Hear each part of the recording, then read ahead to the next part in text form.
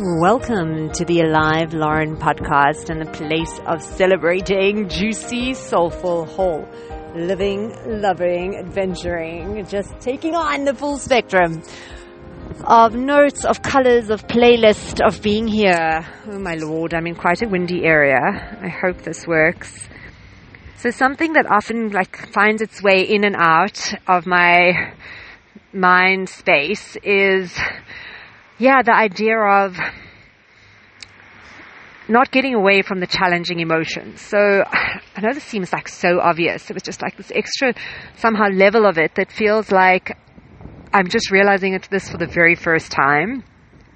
So a friend of mine got some news that she has to be booked in for a procedure. They're going to take a sample of some cells, and nothing is definitive, but she just noticed herself spiraling into the worst case scenario in terms of what is it, and if it's something terminal, and she's a mom and she's a wife, and just really noticing it knocking her off center. And sometimes there's this expectancy of I should be better. I shouldn't be knocked off center, or I shouldn't be feeling this. And I just this part of me that's making peace, or feeling it's not so much about not feeling the distraught or the overwhelm or the spiral, but getting better at witnessing it without getting sucked into it. And it really made me think of how when a baby's born, those contractions, if there isn't the help of some sort of epidural or medication, they are exceptionally intense, beyond anything you can describe unless you're actually experiencing it. And the whole thing with lamaze being this whole process, which then I started to actually do some research, and it's extended way beyond breath work. It's the whole scenario and everything that can support the whole birth process, but about coming to the essence of it being about relaxing and using breath in the intensity. Because the thing is, nothing you do, that intensity, it's coming with full throttle force. It's not going to go away. It's not about getting, not having a contraction, as in, it's not about not having extreme emotions.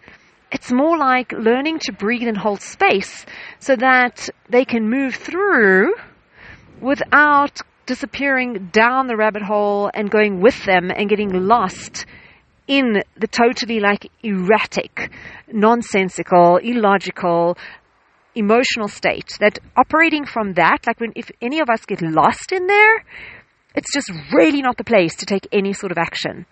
And it's such an interesting line where I felt when a baby is born, a mother goes into contractions because it's birthing a baby. So there's a point where the baby actually is born and the contractions stop because they've served their purpose. But on some level, each of us, our souls are continuously being birthed. Our consciousness is being birthed in this lifetime. So they're going to be the lulls, and then they're going to be the contractions. And it's really about not figuring, I love the idea of it doesn't matter where the discomfort comes from. It's inconsequential. Most times it has nothing to do with what's happening in the moment. And we don't actually need to know where it's coming from. It's just about learning to relax physically, just relax physically, our muscles, parts of our body that are tensing, the area around our hearts, breathing. And that mix, because it is going to pass. It's the crazy storms where on one hand, the trees that make it are the ones that are rooted, but that also have a flexibility to move in the chaos of the storm. Because the ones that are absolutely rigid, they just get snapped. And the ones that aren't rooted just absolutely get pulled up into it all.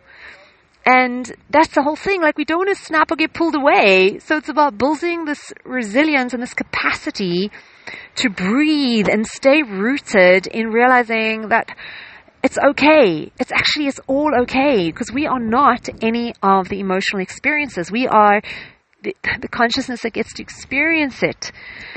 And I know it seems so obvious, but it's something about it was just as if I'd got it for the first time.